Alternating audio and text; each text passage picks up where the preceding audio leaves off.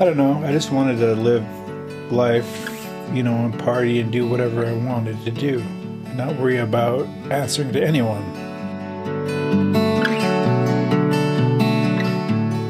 Welcome back, happy listeners, to another episode of SMT.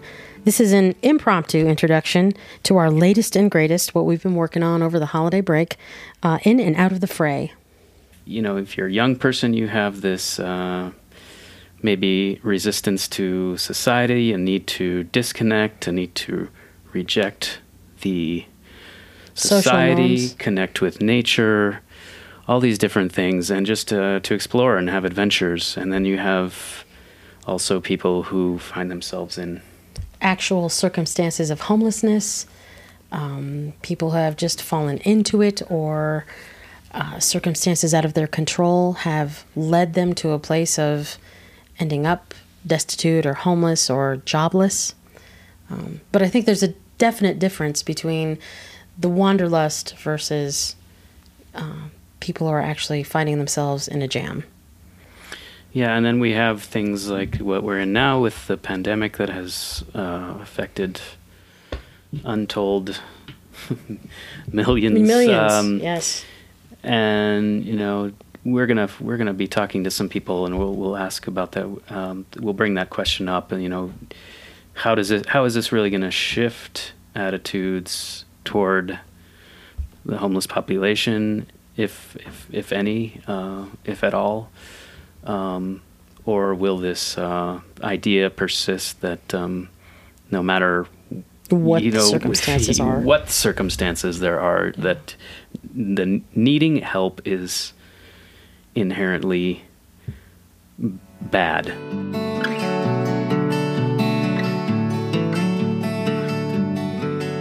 But it almost seems like there are some organizations that keep people in that state. Why is that? Is that because they receive funding? Will they lose the funding if they lose the people that need the assistance because they gave them a leg up and got them out of that situation? I don't know. But it's something I think that it's worth looking at. Yeah, I think there are a number of people who find themselves having to walk that tightrope where if you make just over this, you can't. That's right. Everyone's like, the push is like, get up, make more money, get another job, and it's like, well, that means I can't pay this bill, or it's this tightrope that the people have to walk, and it's no joke. So. And if you are lucky enough to land one of those jobs that gives you over $100,000 a year, then you don't have to worry about that. But I don't know so many people that make that kind of money where they don't have to worry. And so then, maybe they just have never been exposed to the kinds of situations that happen where you're just making enough, but you're not quite there and you're still struggling. And you always end up in that cycle. And you could be one tragedy away from then ending up on the streets. Exactly. It could take one thing like a house fire or a death of a loved one or an accident. Yeah. Anything. Medical. Yeah. Medical emergency, and it's just, that's it. It's like your financial life is just in ruins.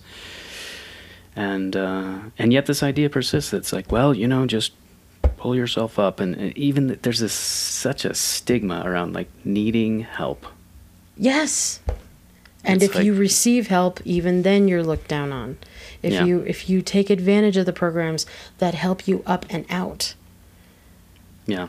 You have to ask the question, well, if I say how I got here, if I mention that I received assistance, am I going to be ostracized on some level? Well, as if that person didn't work just as hard to get through those programs, to get, through the obstacles that they and the hoops that they had to. Because I got to tell you, some assistance programs, they're no joke. They're not easy to maneuver.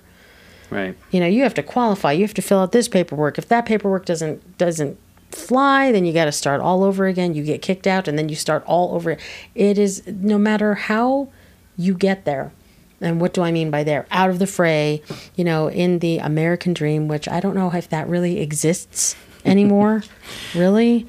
But even to get, when you perceivably get out and into that dream and you're living it, then you're questioned on how you got there.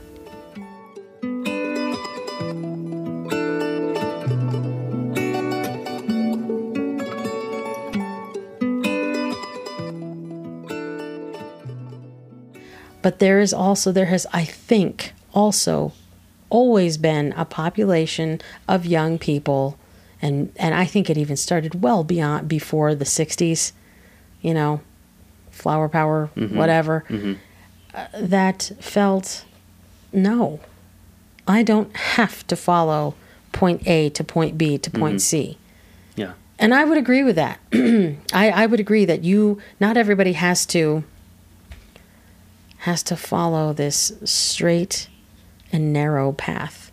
Where is the adventure? Where is the, what do you call it? Joie de vivre. Right? Yeah, exactly. So that's kind of what we're exploring with this series. Where's the line between, you know, people who are in this situation, in the fray of homelessness, versus in the fray of just wanting to be on the outskirts of what they feel is not so much a dream. Yeah, you know, it doesn't work for so many. So we're gonna talk to some people and listen to what they have to say, and maybe some things will make us look at things in a different way, and you know, conversations like this usually do produce some kind of change in the way we see things. Maybe not fundamentally, but I mean, it'll be interesting to see what emerges from these conversations we're about to have. And we are really excited to open some eyes, not maybe just in our audience, but also perceptions that we ourselves have. So I'm excited. I am. I'm ready. Okay. So in and out of the fray. Coming up, stay tuned. We'll be back with some concluding remarks, and we'll see how we've wrapped up. Yeah. See where we've gone. Thank you right. so much for listening.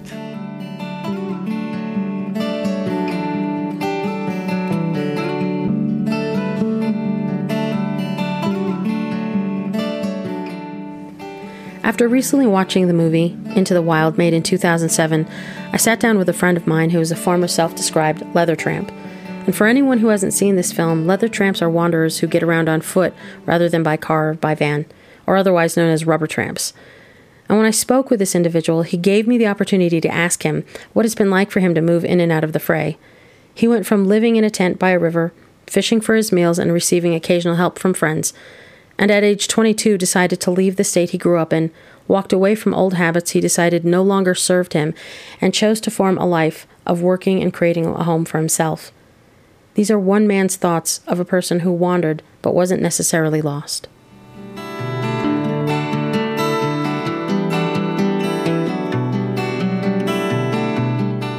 It was personally just to get away from all, you know, the bad decision eventually everyone makes, you know, when they're around their hometown, their old buddies and stuff. I just wanted to live life, you know, and party and do whatever I wanted to do, and not worry about answering to anyone.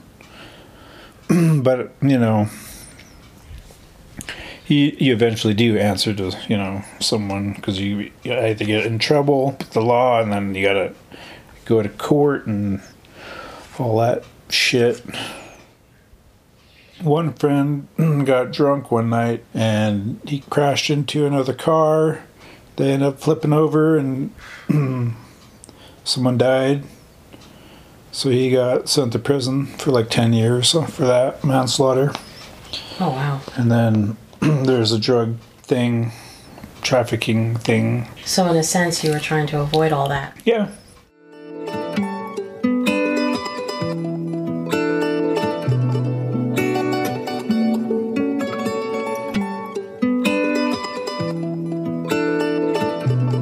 Did you find it a difficult transition going from living in a tent by nature and all that to then having to pay bills and rent and go to a job every day? Meh. Isn't too bad.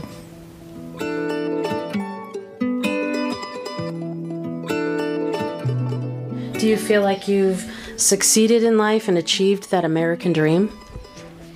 It looks like it.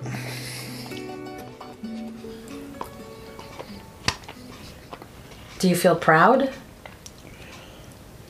Yeah. Sure, my father's proud. I'm sure my mother's proud. But I'm not trying to make them proud. What are you trying to do?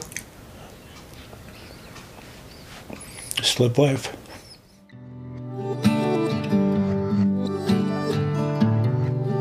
You still sound like you want to be out there in the wild. It's a good place to be. Thanks for listening. We hope you've enjoyed our new series, In and Out of the Fray, and we hope you'll consider a donation of any amount to the Boulder Shelter for the Homeless. You'll find a donation link in our show notes. You can listen to new episodes of In and Out of the Fray Thursdays through March 17th, 2022.